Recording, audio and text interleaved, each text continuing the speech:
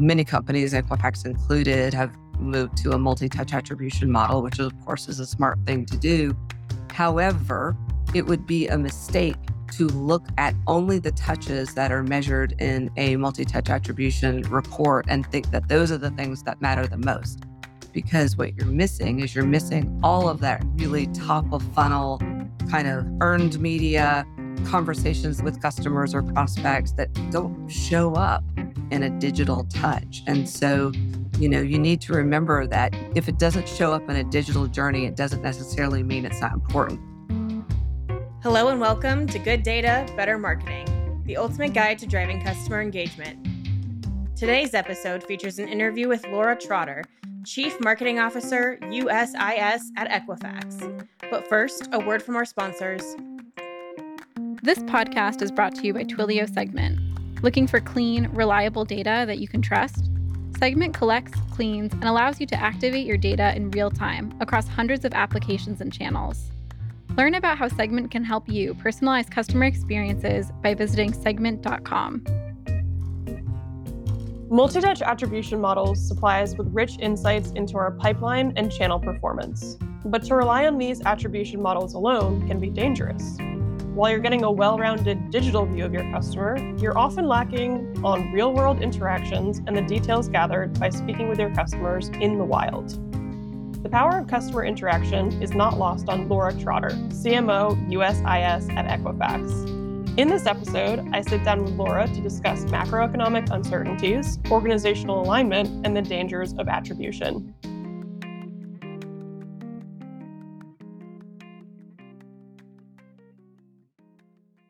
Welcome to the show. I am very excited to have Laura Trotter here today. She is the Chief Marketing Officer of the USIS at Equifax, which is one of the largest consumer credit reporting agencies. She's been in the marketing business for over 20 years with experience across high tech, big data, analytics, life sciences, so a wealth of experience across industries as well. Laura, welcome to the show. Thank you, Kaylee. I'm happy to be here.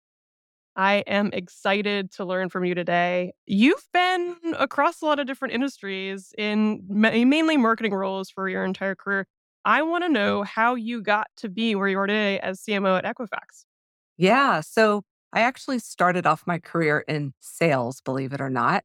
Looking back, even though I didn't believe it was a gift at the time, it was indeed a gift to start off in sales, especially if one desires to go into B2B marketing. And so I spent my first 4 or 5 years in the real professional world being a pharmaceutical salesperson, quota carrying, salesperson. And that taught me a lot just in terms of having empathy for salespeople and, what it's like to be out in the field. But I knew in my heart of hearts, I always wanted to do marketing. So when I got my first kind of shot at a legit marketing role, I leapt at it and have been in marketing ever since. And various different, as you mentioned, various different industries. I love that. I love learning. And yeah, it's been great. I love that. So I did this too. My first roles were all in sales. Was the person that ran kind of business development for the first start that I worked at. And then, quota carrying rep for even into enterprise for a few different years. And then I jumped into field marketing. So what was that transition like for you? Did you have a particular role that you went into when you raised your hand? Same. I worked at Nokia mobile phones as my first marketing role. I was hired as kind of an interim, contract employee, and they had just decided to sponsor at the time, which was called the Nokia Sugar Bowl, and they were trying to get some benefit from their sponsorship. So I worked on that project. But after that, my first real-time role, full-time employee was indeed field marketing. Yeah. Tale as old as time. Makes a lot of sense. Mm-hmm. You're probably going to a lot of those trade shows or events as a rep and you fully understand it. That's great. So I want to learn a little bit about you and your team today at Equifax. In particular, what is your role in building the customer experience in that journey? Yeah. So customer experience is actually divvied up amongst several executives and several groups within the company at Equifax. Obviously, marketing plays a huge role in that. not only kind of in the pre-customer journey, if you will, but once they are, kind of onboarded and a customer of Equifax's, we absolutely play a role in terms of education and continued retention and just that kind of thing. So we do everything from soup to nuts. So from a kind of a thought leadership perspective, demand generation, product marketing, once they're on board, then we turn into the customer retention, helping sales with their quarterly business reviews. We're also in charge of all insights. So customer insights, business insights, competitive insights, and making sure that the various stakeholders have those insights so that they can serve up a better customer experience. We have a lot of improvement to make, and I'm really excited about one project in particular that I'm sure we'll hit on at some point. But yeah, I think marketing plays a big role in customer experience at Equifax. That's great. It sounds like you're hitting really that whole bow tie, the B2B bow tie of revenue, all the way from thought leadership, awareness to, where that conversion happens as a customer and then growing those accounts, making sure that not only you're retaining them, but you're upselling them, you're cross-selling them, hopefully. That's the language I speak to I'm very for 10 familiar with the years. bow tie graphic. Yeah. So MQL is a four-letter word on this show. Let's not talk about it today. I love it. Well, you've been, obviously in marketing for 20 years now across a lot of different industries. I'm sure that you've seen a lot of both consumer and macro trends impacting the different businesses that you've been in. I'm curious about the moment that we're living in today. Are there yeah. any macro trends in particular? I imagine Equifax might have some unique insight into some of the macro trends today. Any comments about, how that's kind of impacting the way that you're seeing customer experience? Absolutely. So, as a data and analytics company, Equifax does indeed have a very rich view of consumers and has a pretty unique perspective on in terms of the macroeconomic environment. And as anyone will tell you, we're in some uncertain times. Depending on who you talk to, we're either headed towards a recession or maybe we'll have a soft landing.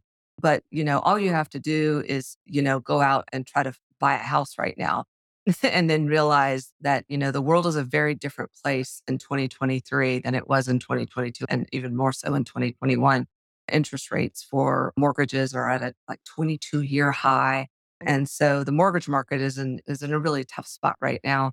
But, I think a lot of Equifax's customers fall into the category of lenders, be it financial services, particularly automobile manufacturers or auto lenders, or as I mentioned, the mortgage market. But they are seeking to continue to grow their business, obviously, grow those deposits, but also mitigate the risk out there. And so they want to make sure that they're doing that smartly and they're not, sitting back and being afraid, but rather focusing on the future.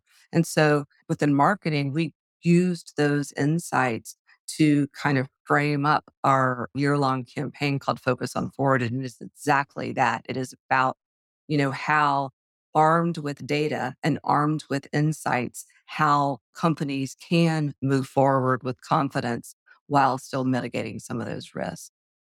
That's great. So, walk me through some of those campaign elements. I'm curious to hear a little bit more of that. It seems, part educational, giving them rich insights. Tell me about some of those Yeah. campaign elements. Yeah. So I think the biggest one is our flagship program that we call Market Pulse. And Market Pulse is both a monthly webinar, and then Market Pulse is also a podcast, ironically.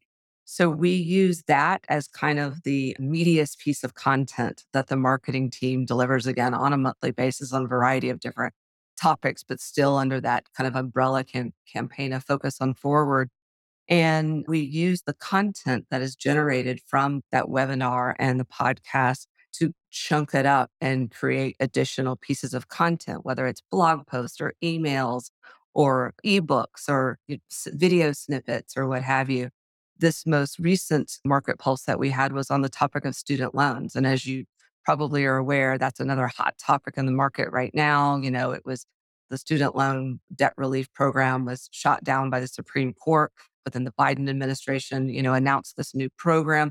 What does that mean for lenders? If you put yourself in the shoes of a financial institution that may have millions and millions and millions of dollars of student loans, either on their books or their consumers owe student loans with other lenders, you can imagine how that might influence their lending strategy or their deposit growth strategy. That's amazing. So you're Yeah, taking something that's highly relevant and timely and, making sure that people feel, educated and in the know and hopefully giving them some sort of, unique perspective that you have. I also like what you just said of, obviously podcasts for B2B. Some people scratch their heads a little bit, but I think it's a really natural place for evergreen, right? And it seems like you do too. absolutely. So, walk me through some of the ways that you think about B2B podcasting and some of the ways that you said you're chunking it up into different campaigns. You're leveraging it for ebooks and, other ways. Walk us through some of those tactics because I do think that a lot of B2B marketers, it's pretty new as a channel that Yeah, people are just kind of yeah. thinking about for the first time. So, one of the observations that we made is that there is a core group of Market Pulse webinar attendees that have attended like 5 or 6 or more webinars, like these, and these webinars are an hour Groupies. long. And so we're like, okay, well, those are super fans. Like, we need to probably glean some insights from them, some data from them. Let's ask them what they want to hear about. And so we polled them. And by the way, that the result of that poll or polls, because we do it every month, informs our content strategy moving forward. And specifically as it relates to podcasts, what we were learning is that there was interest in topics that might not be an hour-long webinar topic, but certainly could be a really robust 20, 25-minute podcast.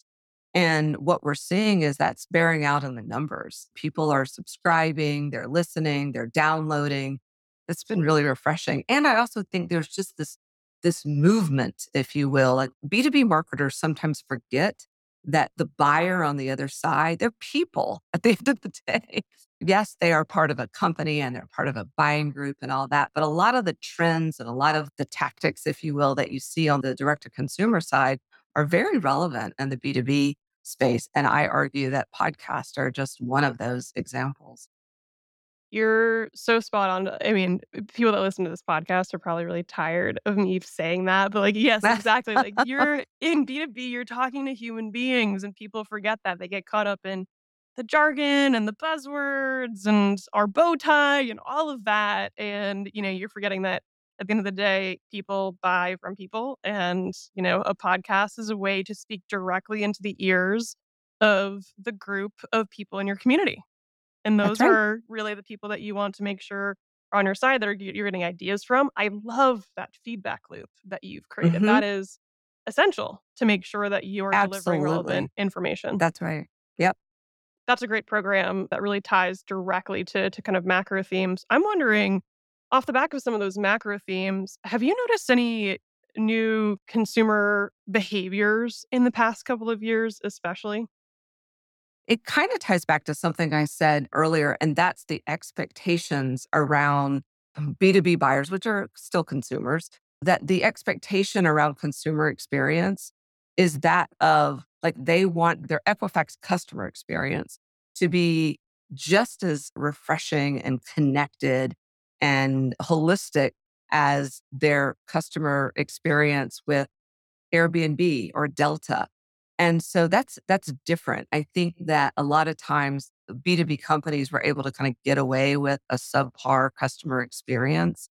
And that is no longer the case. Like, the customers are expecting those same consumer grade experiences that they experience in other, digital channels. So You're spot on about that, which is really, I think, under this macro huge umbrella that we're kind of calling personalization, right? So absolutely. Amazon probably at the forefront of this, really pushing a lot of different businesses into the necessity to transform every part of their business to be multi-channel, to be real time, to be personal.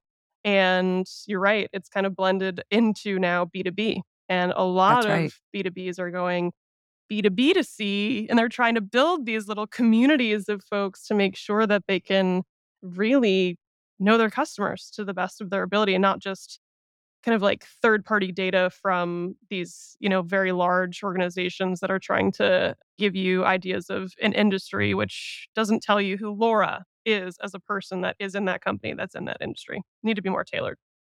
Absolutely. And the nirvana is being able to pull all of that customer information into a consolidated place that will help all of the different customer facing teams. At Equifax, we have 6 different businesses. We have over 20 customer facing teams. God knows how many databases of customer insights that we have. And customer engagement activities over here, the Nirvana is pulling all of those insights together so that all of the engagement is based on all of the insights and not just one or two or three. So, Laura, you're talking my language now. Yeah. So this this is something, working at a CDP is something that we hear all the time from our customers, which is, as businesses have grown, they've seen these silos in these organizations and they put up software to hopefully like try to solve a lot of the problems that are happening on the sales side, on the marketing side, on the contact center side. And what that's done over time is it's made it really challenging to piece together full customer profiles to really understand exactly who your customer is from all these different interactions and all these different teams. It's been a challenge. absolutely. We're in the early stages of conducting a project that's probably going to be a year long at least, bringing together all of our various different disparate, siloed bits of customer information for exactly that reason. Because, wouldn't it be great before you're going to reach out to a customer about, oh, I don't know, an issue to know how many tickets do they have open? Where are they at in their renewal process? Have they been impacted by an issue in the past? Are there any billing that's in arrears? All of that information is extraordinarily vital to have context so that when you do engage with them, it's a good engagement.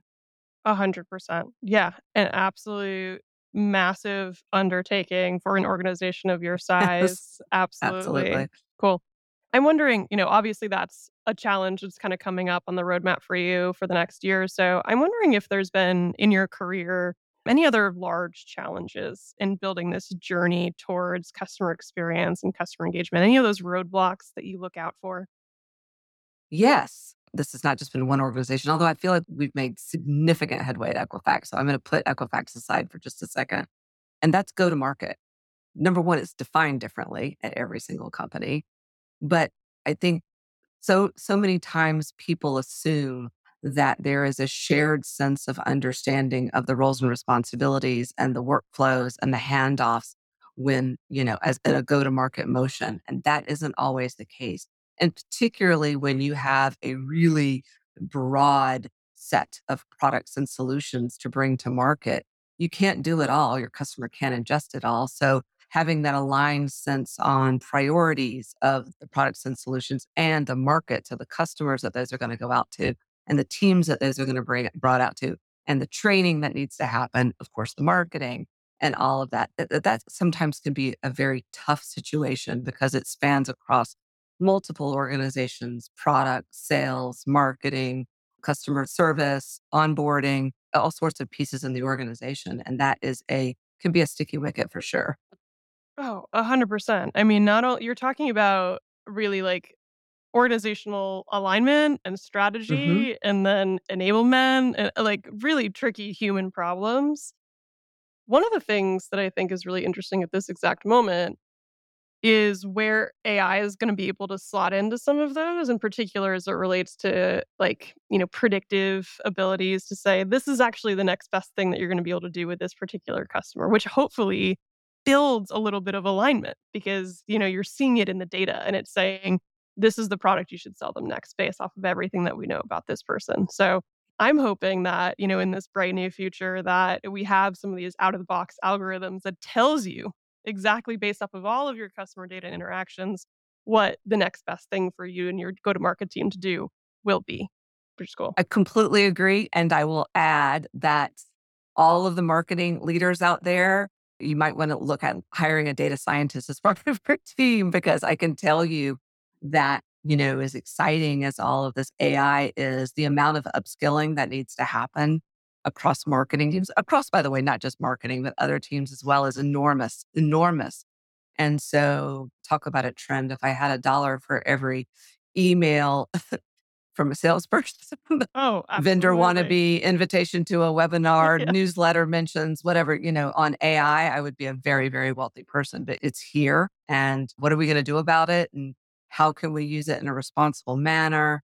And not only how are we going to use it in a responsible manner, but who on the team right now is capable of like ingesting AI into their daily, and there's so much to do. I There's feel like the so much to do. technology is already here and we're not ready. No, you're spot on. You're spot on. And I speak with CMOs frequently on this show that say the same thing. I think at first, earlier this year, ChatGPT, Yeah, GPT-4 comes out and people are like, this is that's amazing. My great. life just changed. Yeah. Fast forward, we're in the dead of summer right now. And everybody's like, we're figuring it out. We have some use case, and so there's been a little bit of a lull, but I do think that it's going to pick up. And I do think that Hmm. people are kind of mapping out exactly which use cases they're going to be able to leverage That's for their right. organization. But to your point, privacy, trust, you got to do it carefully. You got to do Hmm. it to make sure that, your customers have those opt-ins. They know exactly how their data is being used. And you need to have clean data. You're not going to want to run Absolutely. AI on sloppy databases. So, I mean, with the talk of AI, one of the things that we're hearing pretty often is one of the kind of like stops for growth for a lot of people with leveraging AI right now is they don't trust the data that they would be able to use to actually Mm-hmm. create, some of these new automations. So I'm wondering, at Equifax, if you've been able to put a definition around what good data, what quality data means for you and how Mm. you use it on your teams. I don't think it's ever been formalized, it's particularly in marketing. We have an entire organization called the DNA team, the data analytics team, and my peer that leads that team is, I'm sure she has a formal definition, just in terms of the consumer data that businesses use to make informed decisions. But on the marketing side, I would say obviously there's an accuracy, there's a quality bit of what you just said, and I'll add that it needs to be actionable as well. A lot of times I see marketing folk throwing up information. I'm like, why? What's the takeaway there? What's the insight that you're going to glean from that? It's just data for the sake of being data. So I would say good data also needs to be actionable.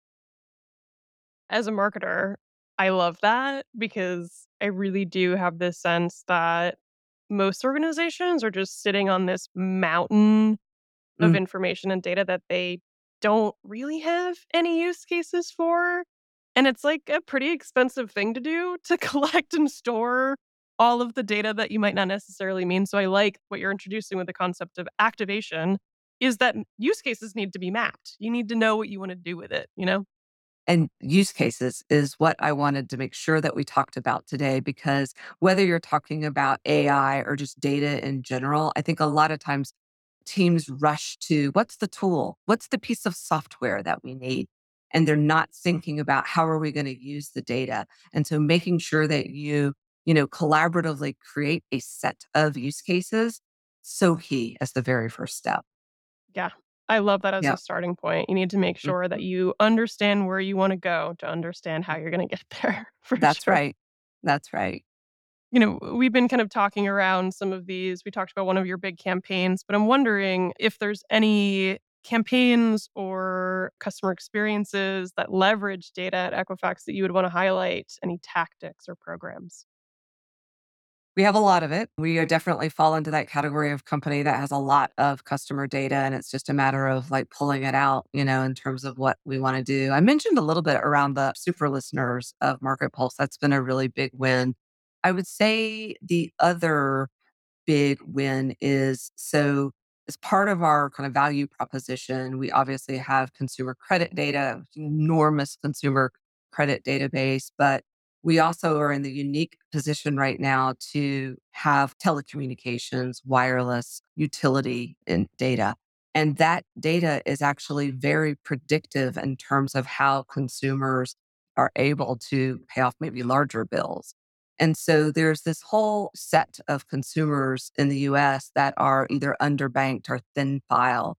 Maybe they're young, maybe they're a new citizen, new to the country or what have you, and they don't have years and years of credit history. But guess what? They probably have a wireless phone and they've probably been paying that bill off on a monthly basis. And if they have, that information is incredibly valuable for our customers to be able to use that. And so from a marketing perspective, making sure that our lenders understand, hey, by the way, we've got this layer of data that we can use to help make those smart credit decisions more informed. Equifax's purpose is helping people live their financial best. And that includes people that are, thin files or underbanked as well. That's incredible. I love that insight. And it's actually funny. My wife works for a company that they have a credit card for the underbanked for folks that might not Yeah, necessarily have the ability to open a credit card with many of the major companies. And they look for information exactly like this. So that insight that paying your phone bills on time or, whatever else is predictive to somebody's future credit score is absolutely. incredibly insightful for, a lot of your customers. I love that. I'm wondering if there's anything as it relates to perhaps like attribution that you think Yeah. are like missteps or things to watch out for, the dangers of calculating that in a B2B space. I would love to talk about the dangers of attribution. It's funny, I just had this conversation yesterday with one of my employees who is responsible for demand generation. And I was very specific when I kind of laid out the vision of how my team was going to be organized. And I called it demand gen, not lead gen. But it's funny, like, unless you say that to some marketers, they think demand gen and lead gen is synonymous, and it's not. And so, I had to have a conversation with this person, not so much with this person who got it, but her team. And I was like, hey, by the way, demand gen's different from lead gen. I'm not saying that we don't, especially in markets that maybe we don't have deep penetration, or maybe we're going after a completely different kind of buyer. We need to do some lead gen, but we've got a really rich database. Dollars to donuts, a lot of those quote unquote leads are already in there, and we need to nurture those leads and turn those into hand raisers versus just creating new leads. So I think one thing, I think marketers sometimes over index on leads. And I think that connected is attribution. And so, many companies, Equifax included, have moved to a multi touch attribution model, which of course is a smart thing to do. However, it would be a mistake to look at only the touches that are measured in a multi-touch attribution report and think that those are the things that matter the most. Because what you're missing is you're missing all of that really top of funnel kind of earned media conversations that happen at a trade show, dinners that happen with customers or prospects that don't show up in a digital touch. And so you need to remember that if it doesn't show up in a digital journey, it doesn't necessarily mean it's not important. So that's why it's really important to not only just rely on your quantitative data, but like talk to customers too. Find out, like talk to them when you're at a trade show. Actually ask them, like, tell us how you learned about us. And then you'd be surprised at what they would say. You'd be shocked at what they say. So, I guarantee you it's not, oh, I saw your ad and I clicked on it. Even though, by the way, you should do advertising. We do advertising, but it's not just that. And so you have to be careful not to over index on what your attribution software is telling you. I don't think I've ever been in a B2B conversation where somebody said, I clicked on your ad. That's how I found out, like never, ever. It might have been Right. great, but that's like more of an inception technique. They're like, oh, I don't know, And so I agree with you. It's like you need to, but Instagram, like consumer ads, might be the only time that somebody admits to buying something directly from Right. an ad. I tell you, and I'm like, there's a difference between lead conversion and like that just happens to be where they decided to fill out a form and then you were able to put cookies on it. It's a different situation. So 100%. No, I like this. This is something that, you're coming back to, which I think is just a really great insight and something that people forget, which is you ask people.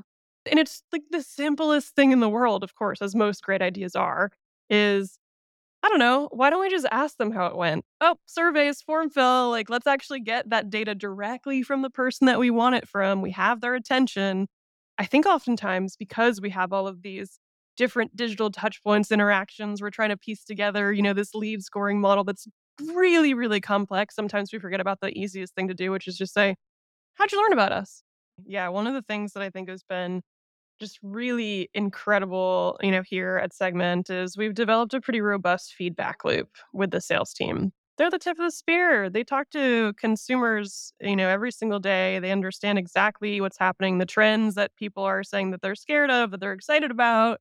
That's a great way for you to be able to create new content, for you to be really on the pulse with them, and to make sure that they feel heard too, that you're delivering things back to the sales Absolutely. team that they need.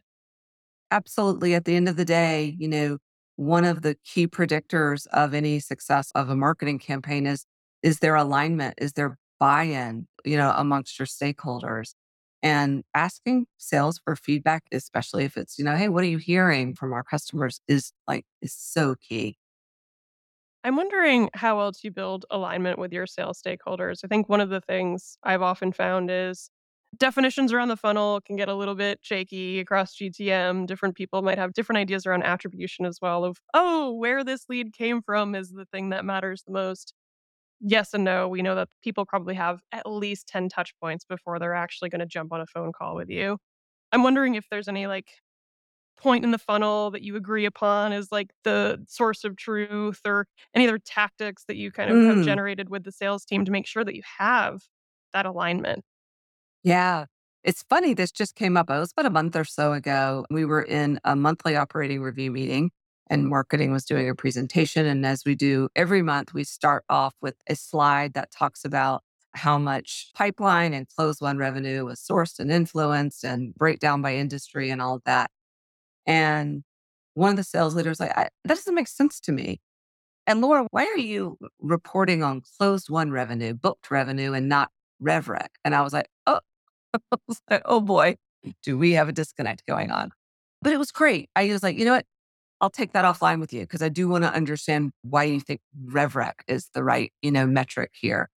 Because I was thinking, oh my gosh, marketing should not be like measuring its performance off revenue recognition. We need to run our plays like an investment banker, which is like we got to look to the future and all this kind of stuff. But it turned out once I actually had a conversation with the person, what they were really concerned about is the fact that what happens if marketing hits its numbers and sales doesn't, and what that might feel like. I was like, "Oh, thank you, because I'd like to reassure you on something. Yes, marketing has goals. And yes, we measure our campaign performance on that. But while we're not quota carrying employees, everybody's bonus is based on how the company does. So if you don't make your goals, we don't make our goals. And so I think there's this incumbent responsibility on sales and marketing leaders to ensure that, by the way, the comp structures are set up to support that kind of partnership. And I would say that there's an understanding from company goal of revenue, what marketing is going to be responsible for, what sales is going to be responsible for. But understand at the end of the day, if this party makes it and this party doesn't, it doesn't mean this party's having a party in the street. We're all in this together. And so it was a soft conversation. It wasn't a hard numbers conversation, but that's how it showed up in this meeting. It was all about, you need to be reporting on rev rec. It's like, no. So That's a really great example. And I think things like that happen all day, every single day. And it really is about, well, first of all, doing exactly what you did, having that conversation, making sure the education is there, making sure that everybody feels like we got your back. We're on the same team. We're in the same shirt. And I'll add, I think that there's sometimes, I always tell my marketing ops leader, I was like, don't ever use the word credit. Like marketing gets credit. Don't ever say that.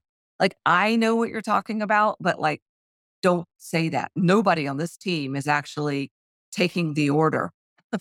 And we're not trying to take credit for anything. We're just saying marketing is definitely helping out the situation. We're influencing the situation. And sometimes we are indeed sourcing the deal that the salesperson, but try to avoid language that like puts it into an us versus them kind of mentality. This is something too that I've been picking up on recently, which is the power of language. And a lot of folks have been mentioning, and I think it applies to the funnel too, but a lot of folks have been mentioning the way that they speak about in a marketplace business, a guest and a host. So making it feel like you have a real connection to those people. And I think it's the same thing with different parts of the funnel and making sure that folks really understand that it's not a me versus you. And it's like, where's the handshake in the middle? For us, and I think for a lot of companies, we're kind of landing closer to meetings and opportunities, right? So making sure Mhm, that mhm. this is the point where sales and marketing really meet. This is like That's right. the exact handoff where you can see where the magic happens. MQLs are important, but forget talking about MQLs to sales leaders because they don't necessarily care about That's it. right. That's right. Yeah, we have MQLs. We rarely talk about them as sales. Totally. It's about what kind of meetings, when are the opportunities. That's where the handshake, the handoff occurs. Oh, Absolutely.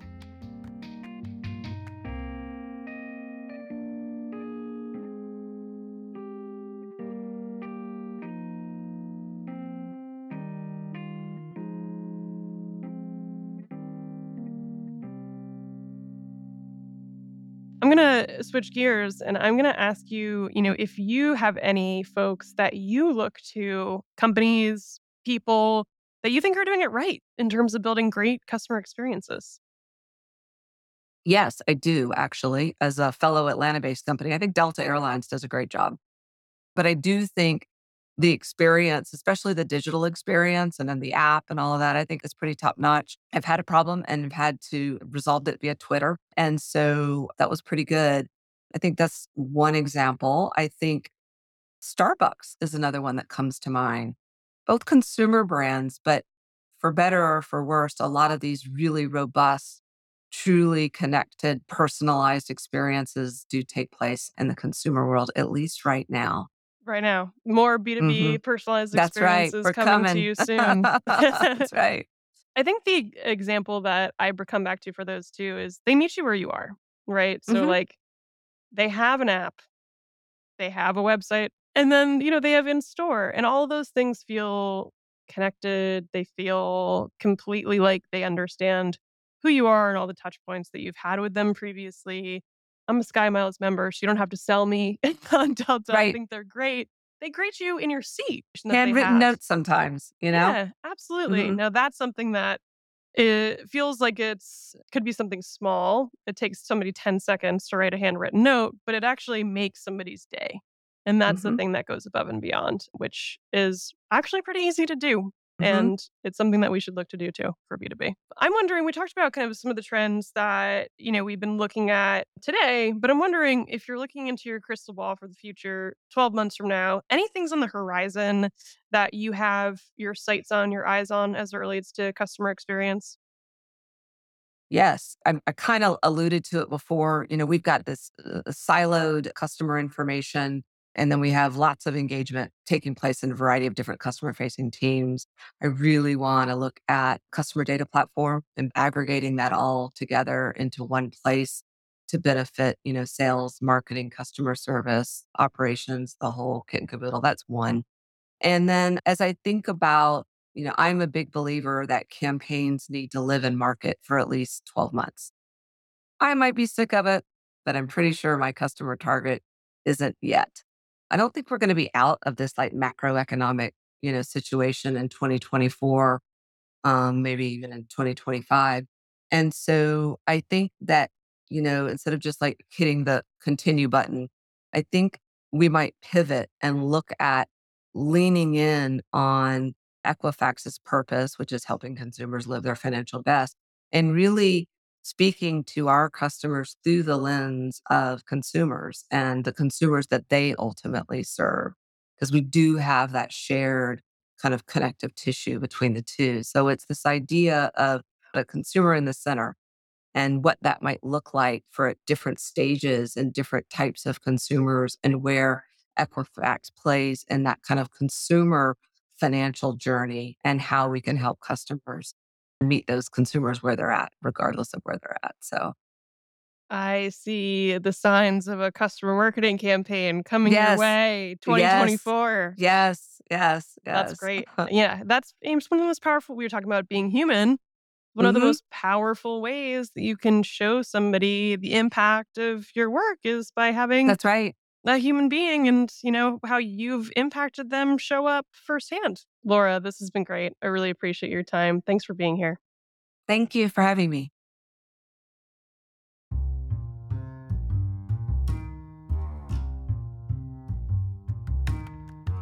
This podcast is brought to you by Twilio Segment. In today's digital-first economy, being data-driven is no longer aspirational. It's necessary. Segment's leading customer data platform empowers every team with good data. From marketing and product to engineering and analytics, Segment unifies data silos into a single view of the customer. It allows teams to make data-driven decisions and personalize customer engagement in real time, all with one single platform to collect and manage your data. Curious to find out why over 20,000 businesses trust Segment to be their data foundation? You can learn more by visiting segment.com.